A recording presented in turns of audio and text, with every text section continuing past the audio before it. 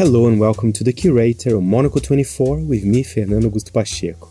Over the next 60 minutes, I'll be bringing some of the very best interviews and reports from the past week of coverage here on Monaco 24.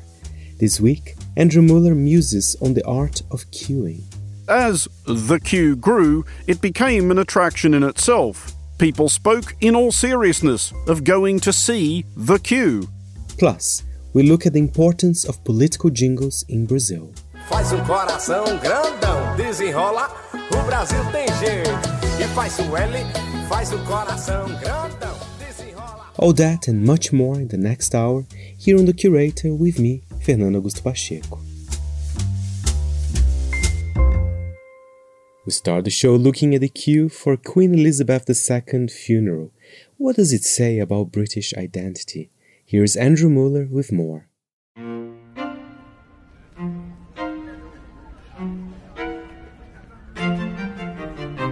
All nations burnish an idealized version of a national character. It's never entirely accurate, but it's never entirely inaccurate, at least inasmuch that it is telling which qualities a given people boasts of having, even if they actually don't have them. The British think of themselves, certainly enjoy describing themselves, as a nation of great queuers.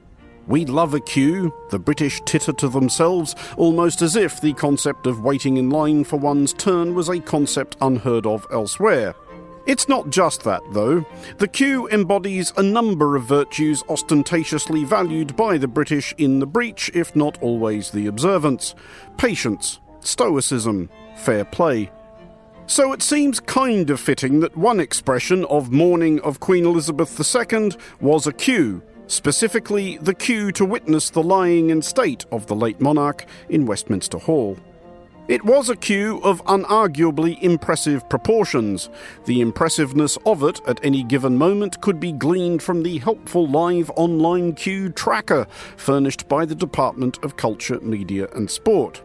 Much of the route amounted to an extremely slow-moving tour of the south bank of the River Thames, from Southwark Park under Tower Bridge and the less picturesque bridges subsequent to that, past the Tate Modern and the brutalist Leviathan of the South Bank Centre, before crossing the river on Lambeth Bridge and snaking into Westminster Hall. Beyond much doubt, one of the most beautiful indoor spaces in Europe, hovered over by wooden hammer beams installed on the instruction of Richard II, circa the late 14th century. It is just as well the views were so splendid.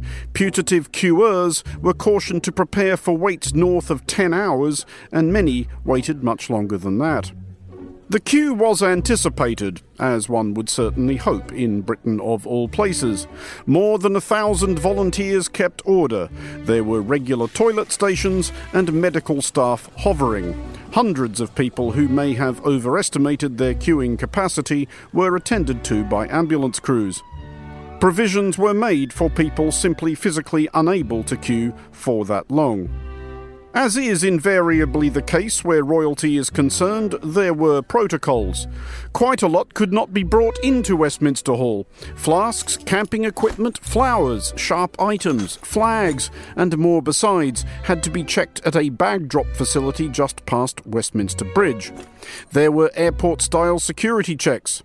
Clothes bearing political or offensive slogans could not be worn. Phones had to be silenced, and photography was forbidden. No animals were allowed other than assistance dogs. There were reports of attempts to flout this one.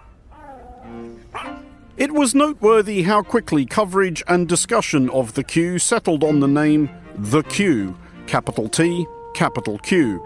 A few chortling wags floated QE2 or the Elizabeth line, but neither quite did justice to the heft, determination and presence of this strange and solemn temporary addition to London's streetscape. It was the queue, and as the queue grew, it became an attraction in itself. People spoke in all seriousness of going to see the queue. Not the complete experience perhaps, but at least there wasn't a queue for it. And the Global Countdown this week was a special one. I've looked at the art of political jingles in Brazil. Trust me, you're in for a ride. It is time for Fernando Augusto Pacheco's Global Countdown, and though Fernando is a long way away from us today, it turns out it's not nearly far enough to stop him. Fernando, whereabouts are you? Well, I am in São Paulo, and I have actually a blanket over me, Andrew, because it's been the coldest September in the last 30 years in São Paulo. So it wasn't the best September to come here, I have to say. Well, we do have a Brazilian theme for this week's Top 5, but it's not what's Top 5 in Brazil this week, is it? No, it's basically the top 5 political jingles in Brazil. And the reason why, because I think political jingles are so important here. It's you need a good song to be elected. Basically, that's all I'm saying. And it can be all sorts of genres. It's incredible. I mean, when I I've been living in the UK for the last decade or more, and I never sing like really a song. Hey, vote for Liz Truss, in a funk rhythm. But here in Brazil, it's really important. So we're going actually in a chronological order today, Andrew, if I may. This is in order of release date, not necessarily quality. Exactly. Okay, so what do we have at number 5? Number 5 is a really interesting one because it's Jânio Quadros. It's from 1960. He was basically in power for only 7 months. He had to resign. There was been some, political issues there. But his song, I mean, it's still, people know still today the song. This is the jingle called Varre Varre Vassourinha, which is Sweep Sweep Little Broom, which is kind of an anti-corruption song. Let's have a little listen to that. Varre, varre, varre, varre, varre, varre, vassourinha. Varre, varre a bandalheira. O povo já está cansado de sofrer dessa maneira. Jânio Quadros, a esperança desse povo abandonado. I mean, regular listeners will be aware, Fernando, that I don't mind a bit of accordion. There's a time and a place, but there's something quite melancholy about hearing that now, because obviously here's dude running 62 years ago on a platform of getting corruption out of Brazilian politics, and that still seems to be something of a work in progress. Absolutely. And let's be honest, Andrew, it is Brazil. And actually, Jânio Quadros, at the late stage of his careers, he was also accused of corruption. So actually be very careful if somebody's singing about anti-corruption. They might be corrupted themselves. It's a reasonable bet. At number 4. Number 4, that's a classic. He's basically a minor candidate. He tried to be a president 6 times, including this year. He's been going on since 1985, I believe. He tried to be mayor of São Paulo. He's never been elected to a really kind of important role in politics, but it is damn catchy. I was singing to that today because he still uses the song, even though the song's from 1985. It's by Emael, and as he says in the song, he's a Christian Democrat, but you will see why the song is so catchy. Let's have a listen at number 4. Ei, Emael, democrata cristão, da presidente é 27, o nome é Emael, pela família e pela nação. Ei, Brasil, o democrata cristão, pela igualdade e a felicidade. Fernando, most of our listeners, when they think of Christian Democrats, will think in terms of Germany's Christian Democratic Union. Can we glean from that Brazil's Christian Democrats, whatever other faults they may have, are basically just a bit more fun than their German counterparts? They are more fun. And I think Emael, I'm sorry, Emael, but I think a bit less serious as well. I think Emael, he's a bit of a narcissist, I would say, but he does have his fans. I mean, he's trying for the 6th time. Who knows? He might not be Bolsonaro or Lula. We might have Emael in power. And basically for this year, he needs to catch up with the times. So there's a funk version of that song as well, which is not as catchy as that one. But, it's for the TikTok generation, I guess. But the lyrics didn't change. Well, that's good to hear. At number 3. Number 3 is something, this song I have to say is quite beautiful. It's from Lula back in 1989 when he tried to be a president for the first time. He was almost elected, actually.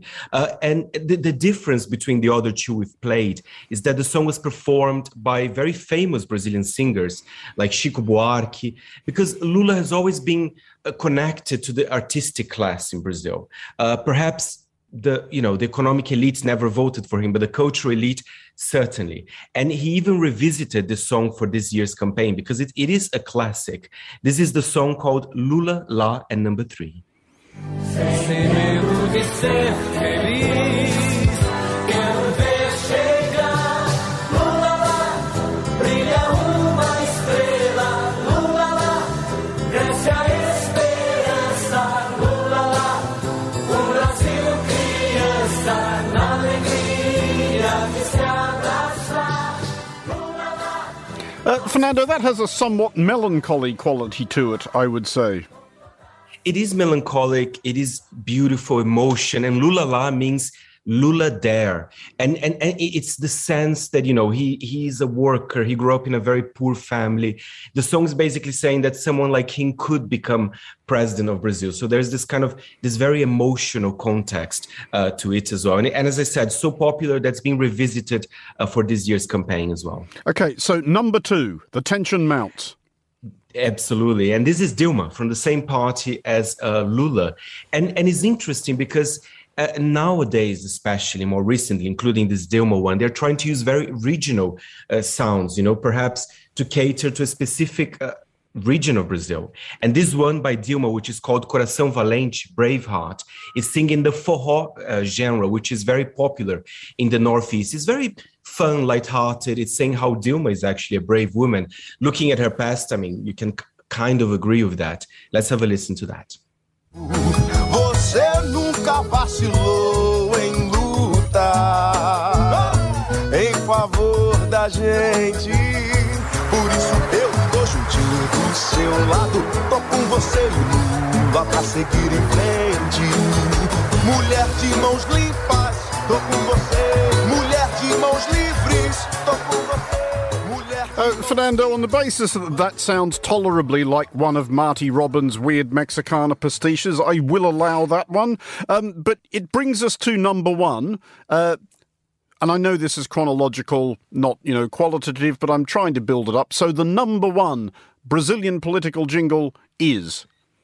It's special. It is basically a mashup of the songs from the 4 main candidates. We're going to have here very brief excerpts, and then I'll give a very quick explanation. They're from Simone Tebet, Ciro Gomes, Bolsonaro, and Lula. So this is the sound of this year's election? Yes, very modern, very current. Hit it.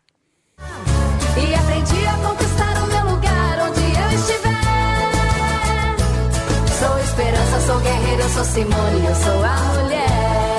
Perdão, tremendo tiro, então, agora tenha certeza, tá na hora de olhar pro Ciro. Agora tenha certeza, tá na hora de olhar pro Ciro. Tá, Brasil acima de tudo e Deus acima de todos. É o capitão do povo que vai vencer de novo. Ele é de Deus, cê pode confiar. Defende a família e não vai te enganar. É o capitão do povo, presidente do Brasil. E faz o L, faz um coração grandão. Desenrola, o Brasil tem jeito. E faz o L, faz um coração grandão. Desenrola, o Brasil tem jeito. E faz o L, faz um coração grandão. Desenrola. Fernando, I have no Portuguese at all, as you know, so I'm taking a wild guess. Was Bolsonaro's The Bloody Awful Power Ballad at number 3 there? Yes, absolutely. Hey. And I don't know if you could hear it. There's the sound of a kind of a military plane at the background. Of course, it's Bolsonaro, and it's very much a bit of country music as well, because the country community, Andrew, I'm sorry to say, but they're all behind Bolsonaro in this year's campaign. And Ciro Gomes went for samba, which I think was quite a clever decision, I have to say, as well. Ever since the first issue of Monocle magazine hit newsstands in 2007, we've been photographing the world, capturing stories on film, on the ground, and in the moment. The Monocle Book of Photography, reported from places less explored, celebrates this rich visual storytelling, with dispatches from the banks of the Rio Grande, Syria's Aleppo before the war, a spectacular Swiss wine festival, and a Greek naval academy. This powerful celebration of photojournalism also includes interviews with Monocle's favourite photographers. I see photography as a medium to tell stories, and I've always been fascinated with human stories, and places of conflict are where these stories are extremely poignant, compelling, and powerful. Head to monocle.com and order your copy now and get a fresh focus on the world.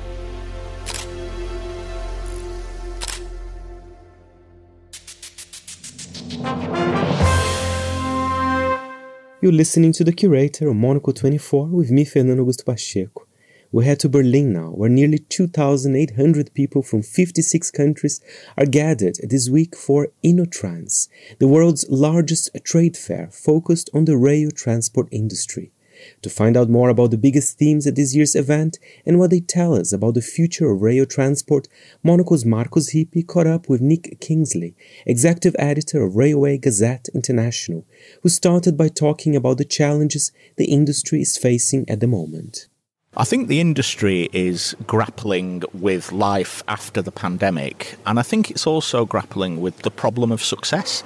We're seeing increased demand for rail, both passenger rail and freight rail, and I think we're seeing unprecedented levels of government and political support, not just in Europe, but around the world. We're living in an era that has, the potential to be a real golden age for railways, but it brings with it a lot of challenges, especially in terms of delivering on the customer experience, making sure that our infrastructure and technology is resilient and reliable, and I think it's a challenge, but it's a good problem to have for the industry. You also mentioned that one of the challenges the industry is facing at the moment is the customer experience. What do you mean by that? What needs to be fixed or changed? Well, I think anyone who travels by rail in the major rail markets in Europe or North America, we've all had delays, we've all had, faced trains that are very overcrowded. I think there is growing demand for rail, and I think it's really difficult for the rail operators and the infrastructure companies to deliver the capacity. You can't just deliver it overnight. You can't add coaches, you can't add tracks. It's not easy to transform that customer experience really quickly, especially if you have, a rapid surge in demand, as we have seen after the end of the pandemic. Looking at Europe, for example, what needs to be fixed? What do you think is the list of priorities? What kind of things could improve the experience first or best? I think that there are a number of kind of big ticket technological projects that have been running for quite a few years that aren't making as much progress perhaps towards fruition as policymakers would like. Harmonising signalling systems between European countries, for example, so you can have cross-border high-speed rail, truly an interoperable European rail network. We're making some progress, but it's not as quick as I think everyone would wish. And then I think the other thing as well, speaking as a rail passenger, it's information. It's knowing if there's going to be a delay to your train, you want your smartphone to tell you, you want to feel informed, you want to feel connected. But equally, if you're a train operator, there's a challenge there, because what about older people? What about people who are not so digitally savvy? Maybe not everybody wants to buy their train ticket on an app. Maybe I think there's some real kind of day-to-day challenges, ticketing, information, making sure people feel comfortable and safe when they travel by rail. What kind of innovations do you expect to see in the future that could fix these issues? What's happening at the moment? Well, one of the big projects or technological initiatives that I'm actually doing quite a lot of work about myself this week here at InnoTrans is adopting the next generation of telecom systems.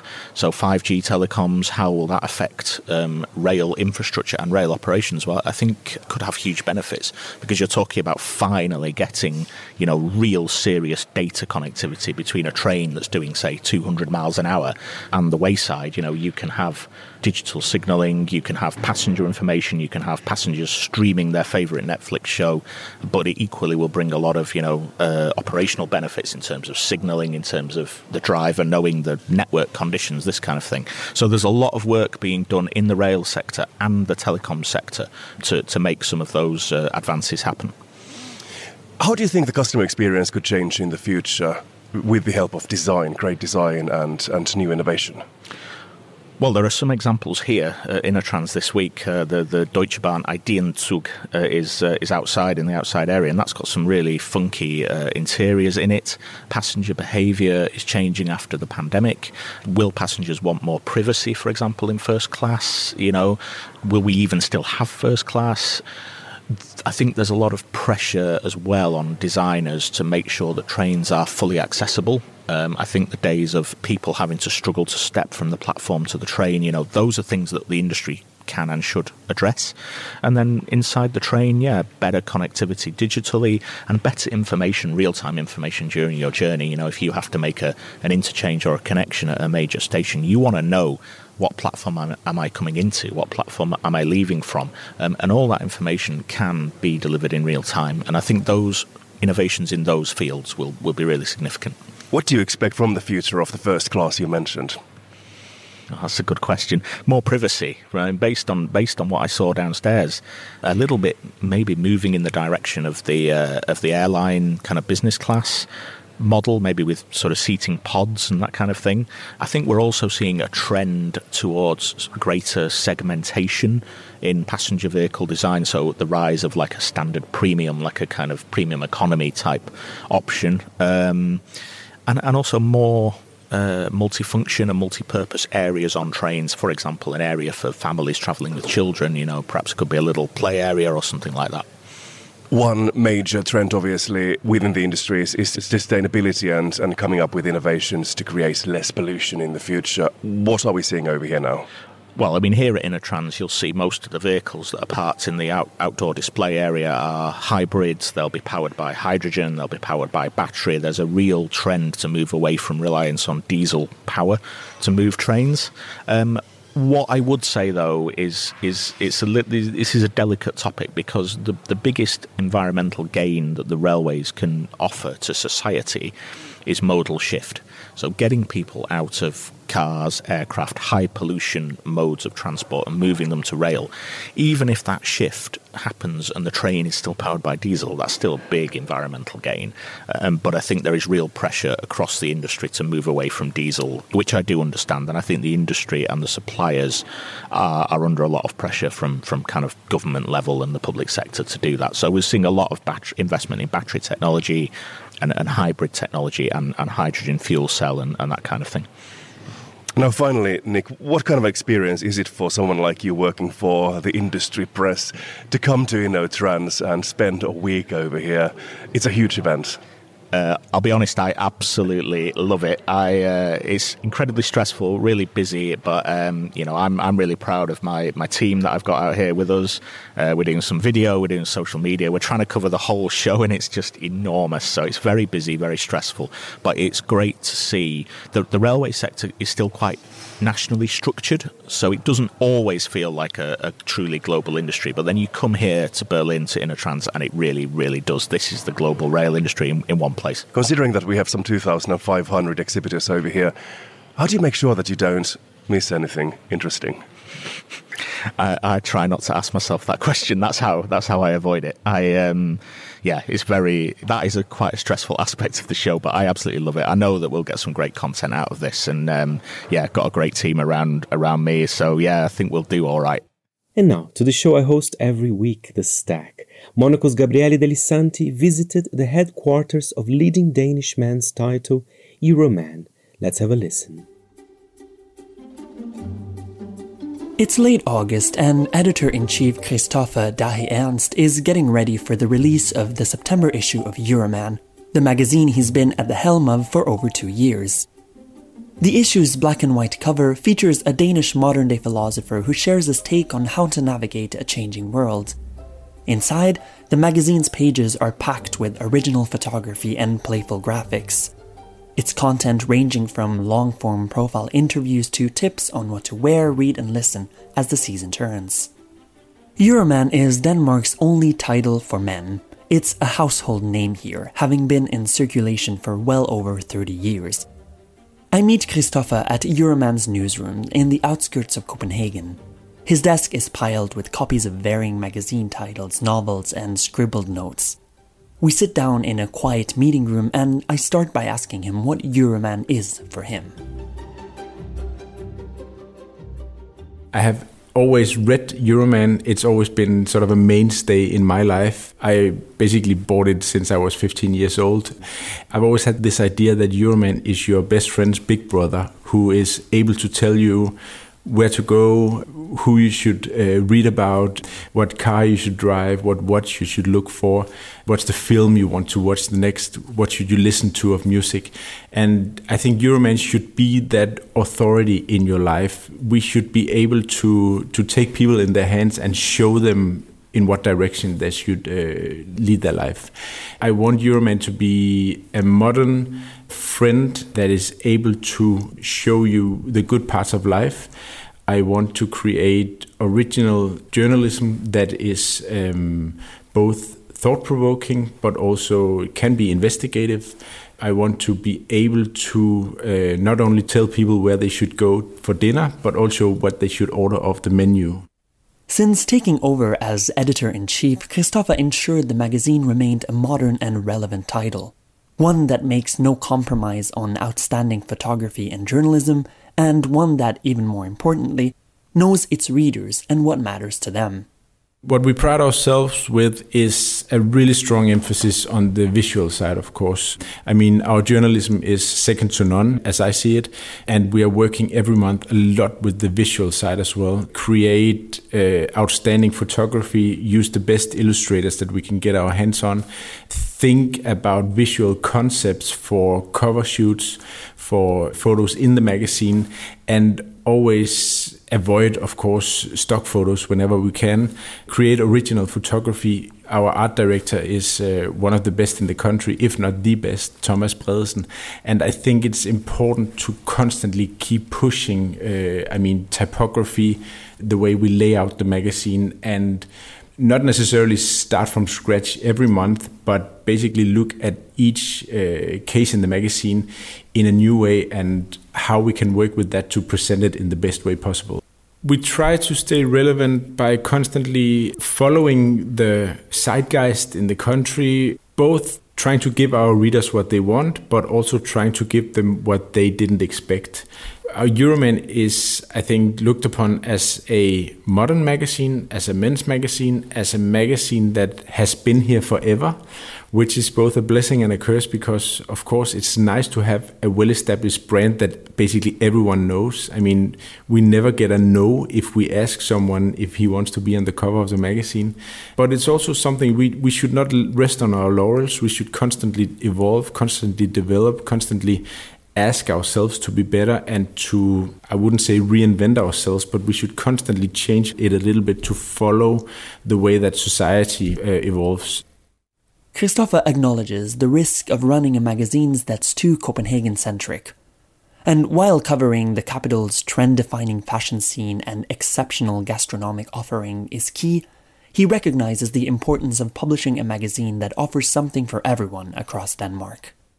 Sometimes we are accused of being too centric about Copenhagen, but I'm doing my best to be a magazine that is covering the entire country and that knows just as well what's going on in the remote parts of Jutland than what is going on in Copenhagen.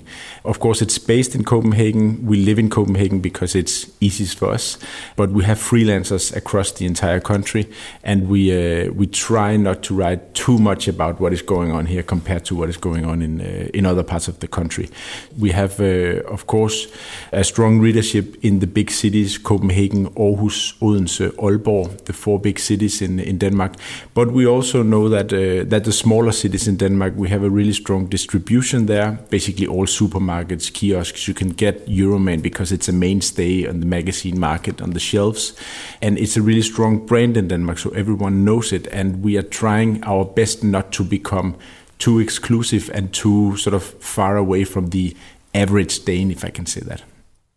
These days, Kristoffer is working on expanding Euroman beyond the monthly issue, making the most of the strength of the brand on a national level.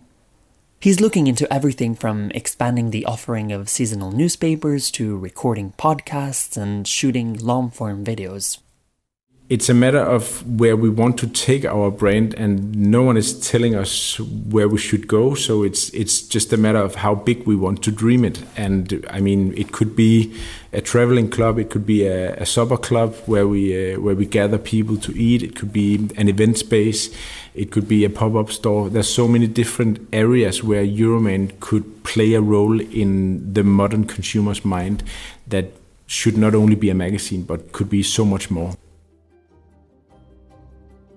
From the newsroom of Euroman in Copenhagen, I'm Gabriele De Lisanti.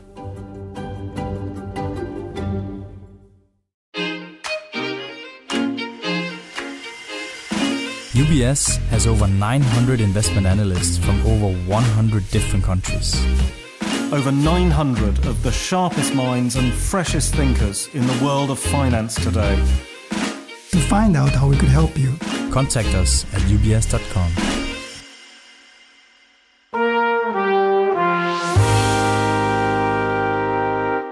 You're listening to The Curator. Time now for Meet the Writers with Georgina Godwin. This time she meets Felix Francis. He became a novelist. He spent many years as a physics teacher, helping his father, crime writer and jockey Dick Francis, with research in his spare time. After his father's death, Francis became a full-time author in his own right. His 16th novel is Hands Down, about a conspiracy in the world of horse racing. Here he speaks to Georgina more about his life and work. The first book was published when I was 8 years old. I have to say I didn't read it then. I waited a few years until my father thought it was suitable for me to read. But I then read them, I caught up and, of course, grew up in it. I mean, I grew up in what I consider to be the greatest fiction factory of the 20th century. And as you say, discussions were, how much explosive is required to blow up an aeroplane? I mean, if MI5 were listening, I'd be in trouble. But those sort of questions. And I did quite a lot of the writing of the scientific bits. I mean, the first bit I wrote in a Dick Francis novel was when I was a 17-year-old A-level physics student. And my father wanted to have a remote control bomb to blow up a light aeroplane. And with my physics teacher and I in the physics department at Mill Hill School, we actually built it. And not with the explosive, but just the remote control bit. And it was all magnets and solenoids and everything because it was the pre-transistor age, really. I mean, it was this was back in the 1960s. But it worked and it went in the book. So I considered myself an author ever since then, really. I really, really want to know about those early years because your father was how many books did he write? Well, there were 2 biographies, one of his own and one of Lester Piggott. And then there were 39 mysteries, one of which was a book of short stories. So 41 in the end. And it was an absolute delight. But my mother and father worked on them together, and it's the worst kept secret in publishing that the Dick Francis books were Dick and Mary Francis. But my mother refused to have her name on the cover. Why? Well, she said that the Dick Francis was a name. I mean, my father took to writing after the incident of Devon Lock, which collapsed in the 1956 Grand National, an incident which thrust the name Dick Francis from the back pages to the front pages of the newspapers. Tell us what happened there. Well, he was riding a horse that belonged to Her Majesty Queen Elizabeth, the Queen Mother, and the Grand National is 4.5 miles, and they'd done all but the last 40 yards, and the horse, my father says he was spooked by the noise because everyone was cheering. The Queen Mother wasn't long after she'd been widowed and not long after the war, and he said that the noise was unbelievable. And you see on the film the horse pricks his ears. And at that point, he's frightened by the noise and everything stops. And down he goes on his belly and slides along. I mean, how Dad didn't come off him, I don't know. But, I mean, he stood up again. But by that stage, he'd been passed and his muscles were all pulled. So it was the most dramatic loss. I mean, to do a Devon Lock has gone into the vernacular now, to snatch defeat from the jaws of victory. And that is really why he started writing, because his agent at the time, a man called John Johnson, was Celia Johnson's brother, and he said to my father, have you thought of writing an autobiography? I mean, nowadays all sportsmen write autobiographies, but in those days it was rare. And he said, this Devonlock incident is a wonderful peg to hang your life story on. So Dad set about writing it, and it came out. I mean, racing is called the sport of kings, but because he'd ridden for the Queen and for the Queen Mother, he got permission from the Queen Mother to call it the sport of queens. I mean, as my father says, perhaps you wouldn't call it that these days, but it came out in 1957, the year after the Devonlock incident, and Dad had retired from racing because he had a very bad fall and ruptured his spleen and broke his wrist badly, so he had to stop race riding. And then John Junior, who was the editor of the Sunday Express, heard about this, that the book was being written, so he thought Dad must be able to put a few words together, so he offered him a job as a racing correspondent for the Sunday Express. I mean, nowadays all newspaper sports writers are ex-sportsmen, but in those days, sportsmen and journalists were very separate. You were one of us or one of them. And my father went from being one of us to one of them in the changing room, into the press box. And but he went on doing that for 17 years, never missed a deadline. I mean, John Junior had Danny Blanchflower writing about football and Dennis Compton writing about cricket and Dick Francis writing about racing. And it was in the era when newspapers were far more important perhaps than they are today, with so much television and radio available. So, and that's what taught him to write. He said he taught, and then in 1962, my father said that it didn't pay as well as being a top jockey, so the cars were beginning to knock, he said, and the carpets were wearing out, and he had 2 boys to educate. So he wrote a story, and that was dead cert. And then there was one every year for the rest of the millennium. Which is quite extraordinary. So I want to get a feeling of you and your brother growing up in this extraordinary atmosphere. Well, we didn't think it was that extraordinary, to be honest. I mean, he was just my dad, He used to go to the races a lot, but he was home a lot. I mean, my mother used to say, your father's back, which meant clear everything up quickly on a Saturday afternoon.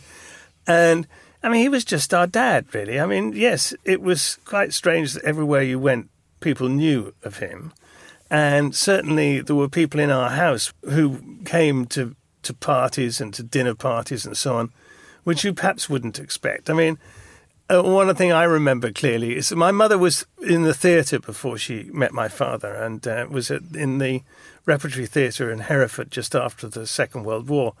And she got to know a lot of the actors. It was a very good repertory theatre, and they used to come to our house a lot. So our house was very theatrical. I remember, watching the very first episodes of Dad's Army with Arthur Lowe as Captain Mannering on a Saturday night. And then on Sunday, Arthur Lowe would be in our house having Sunday lunch with my parents, because he was a very good friend of my parents. And as a child, I always wondered why he wasn't wearing his uniform. And yes, we did things. I mean, the sadness of the death of Her Majesty the Queen reminds me back that, my father rode for her, and I met the Queen Mother first time when I was about 4 years old. And I was talking to Princess Anne earlier this year, and she said, when did we first meet? And I said, well, I was 4. And I think you were 5.5. And she said, oh, thank you very much. But I've known the royal family, and I feel very sad for them. But I also revel in the fact that we had the Queen for so long. I mean, my mother was only a year older than her. My mother's been dead now for 22 years. So we had the Queen for a long time, and we should celebrate that. Well, absolutely. Tell us a little bit more about your interaction with her, as a racehorse owner. Well, I didn't know her. I knew the Queen Mother quite well. I used to ring up her private secretary and ask whether, is she in? And he'd say yes. And I said, would she like a visitor? Yes, she'd love one. So I used to go and have tea at Clarence House. And that was a real joy.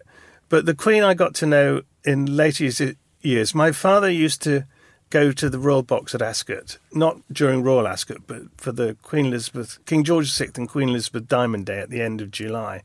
And he would always take the copy of the new book to give to the Queen Mother there, and we would be guests in the Royal Box.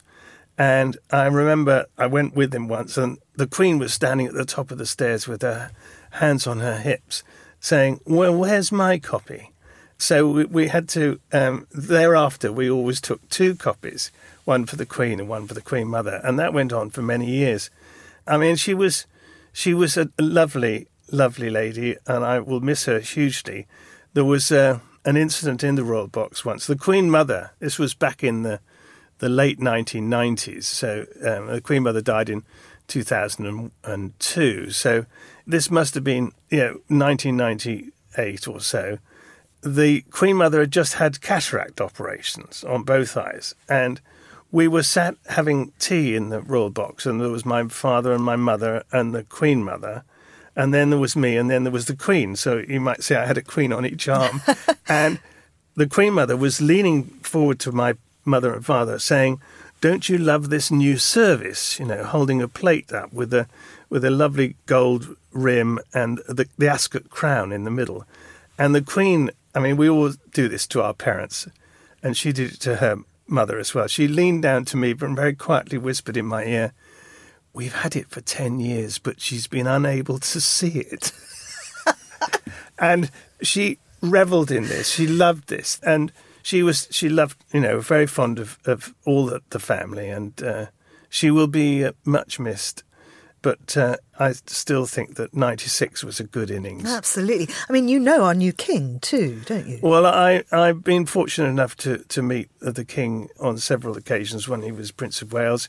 And I'm glad to say that I can count him as a fan of my books, and especially the new Queen is a huge fan, of course, being involved very much in horse racing.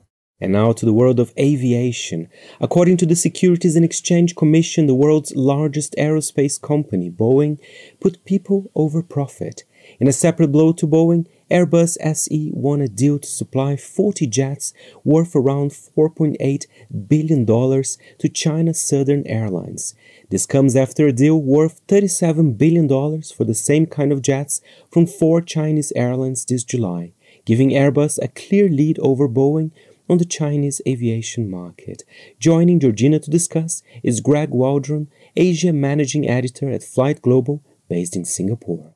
Certainly, it's been a difficult 2 weeks for Boeing. They really can't seem to catch a break. I mean, with Dennis Muilenburg and Boeing at the time of the 2 crashes, they really didn't manage that message very well, and that led to a lot of it was a really difficult time for them in the sense that, there was a real safety issue with the aircraft, and it's basically perceived as concealing it, really hiding the true nature of the aircraft. While they understood that it was MCAS, but they didn't really want to come forth about it. So it was a very difficult position for them.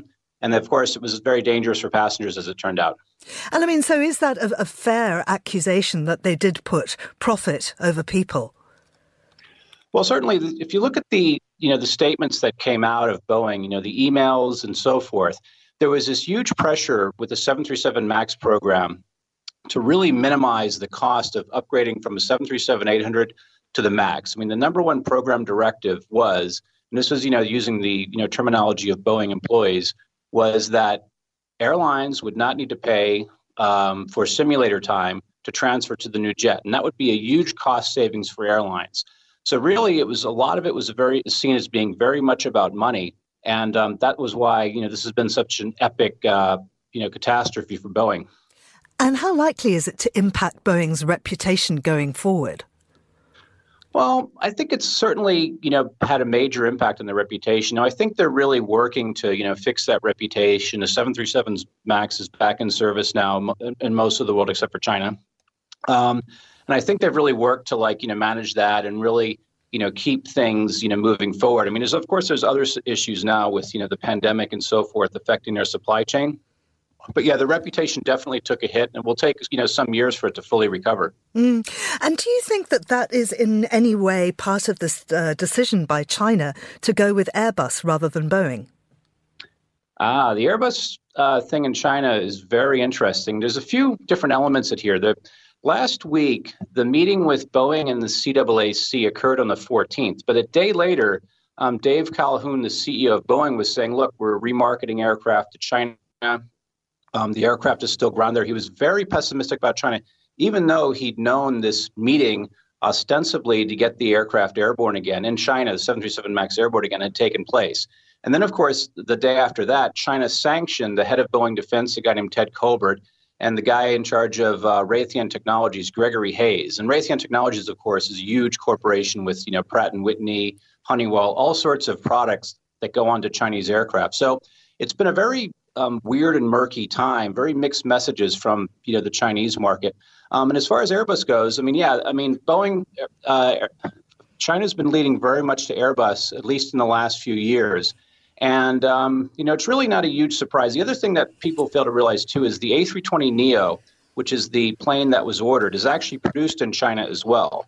So from a Chinese perspective also, this could be seen as kind of keeping the jobs at home, building the aircraft. And it's not the first deal, as you say, that there's been considerable business recently, but particularly in July when Airbus netted a deal from four Chinese airlines. Yeah, that was an epic deal, and that was an epic blow to Boeing. And it's very unusual for, Boeing or Airbus to come out and, complain after something happens. But Boeing actually issued a statement after that saying, look, we're the victim of, the geopolitical problems. And, they were really, quite upset about that because that basically locked them out of the China market for some years. So, yeah, in China, of course, the 737 MAX is not flying in China. They haven't taken deliveries for a long time. And, of course, it gets into that whole broader, geopolitical relationship between the U.S.-China over issues such as Taiwan and, many other issues between the two countries right now. Yeah, we're saying that this is all a win for Airbus over Boeing, but in fact, Airbus recorded fewer orders than Boeing last year. That's correct. Yeah, Boeing had a pretty good year for orders last year. But again, China is seen as the key market was seen as the key market for aviation. I think perceptions are certainly starting to change now.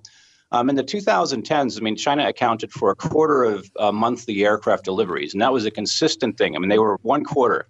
So it's a really big market. It's still seen as a very important market. And the fact that Boeing is, locked out of that market, or seems to be for the time being, is a very challenging strategic issue for Boeing. And it's certainly, positive for Airbus. Monocle's October issue includes a style special where we check in with industry players, meet the dapper gents of the great American South, and offer seasonal looks for your wardrobe. Plus tips from London's talented tailor, Bianca Saunders. Better to have a longer sleeve and not to be too short. And then whether you want your shirt to show underneath your jacket is another consideration that I look at for a good suit. We also hit the streets of Rio de Janeiro ahead of the presidential elections in Brazil to see why divisions have flourished in the country's second largest city. The whole Brazilian cultural market, theater, poetry, even the media was deeply wounded by the Bolsonaro administration. Now I can be a little optimistic. I guess that's about to come to an end. Plus our regular roundup of culture cuts, hotel openings and restaurant reviews to shape your schedule for autumn. Order your copy of Monocle's October issue today or subscribe to get instant access online.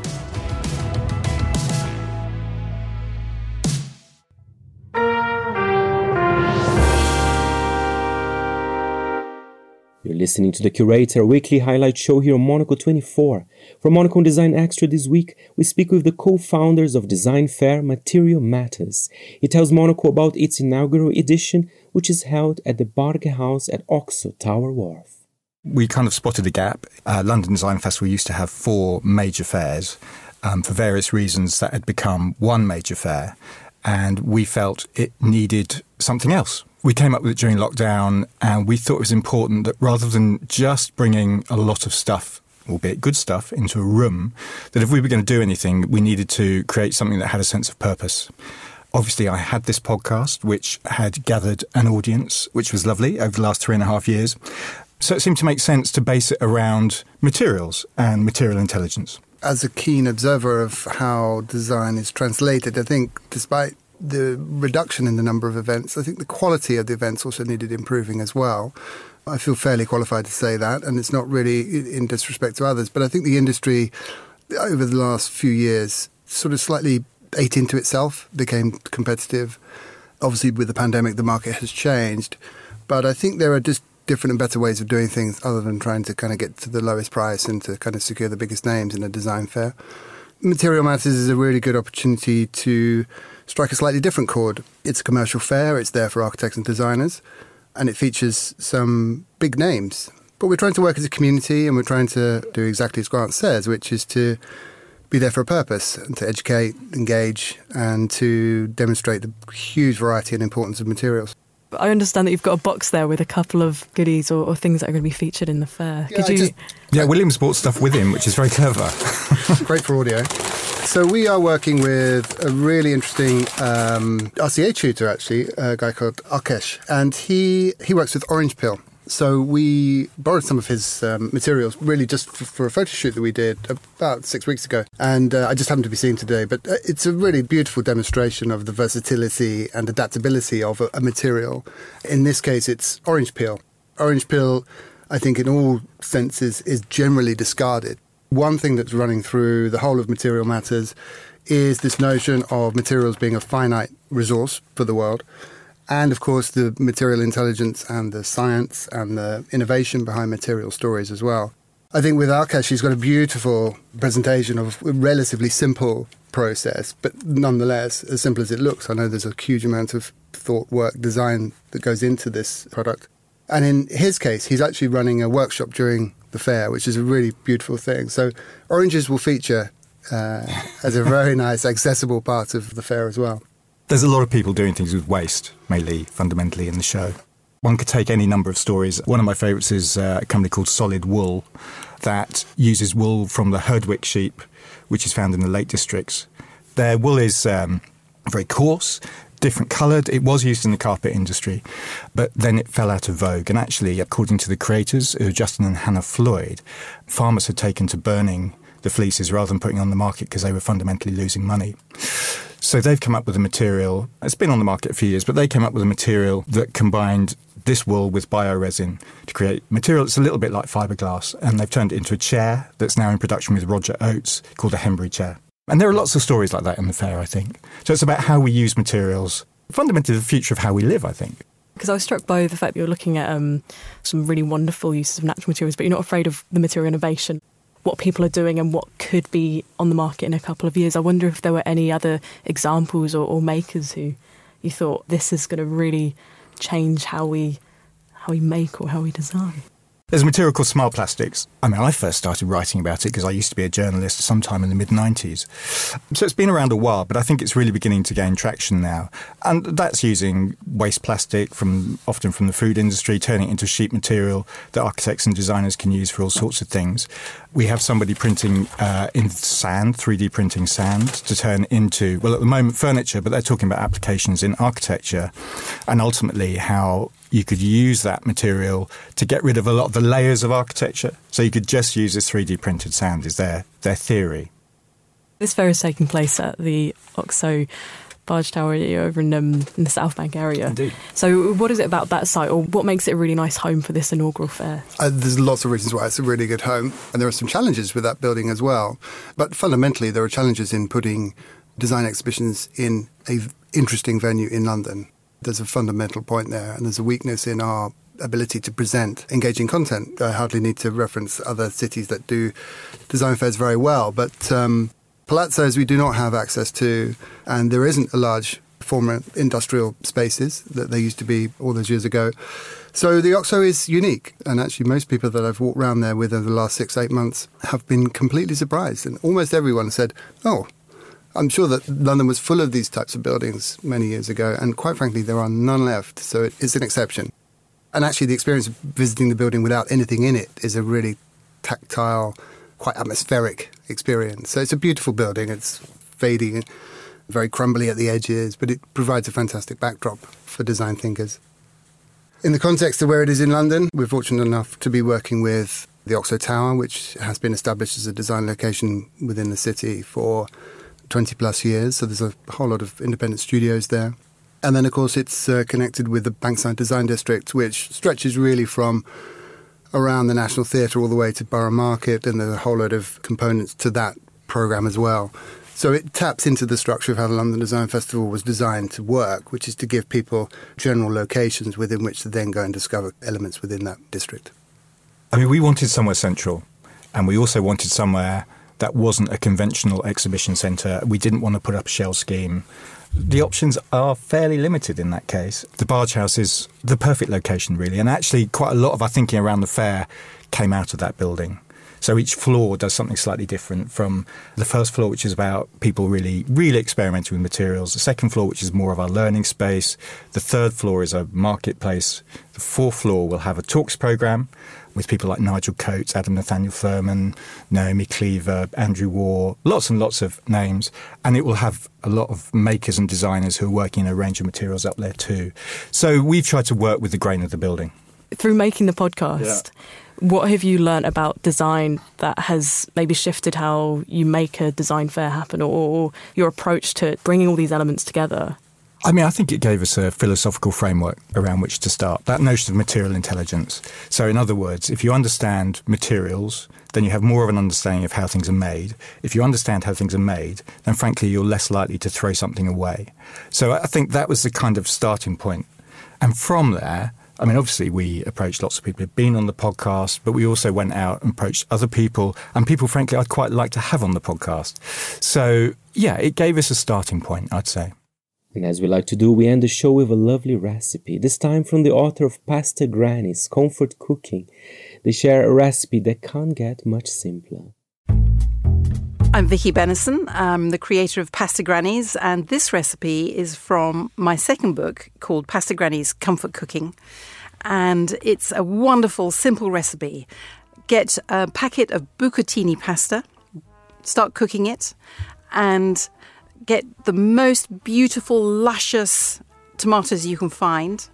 And then you peel them by blanching them in hot water, chop them up, mix it up with some grated garlic, mixed in with a little salt. Mix in some torn basil leaves, the ones that have spent their life in the sun. Put that all mixed up on a plate into the sunshine and let it warm through for about 30 minutes. Then drain your pasta, mix it in with the tomatoes, throw in a little bit of pecorino cheese, and that's it. That is your sun-cooked tomatoes with bucatini pasta. That's all we've got time on this week's edition of The Curator. The show is produced by David Stevens and presented by me, Fernando Augusto Pacheco. Join us again next week, and thanks for listening.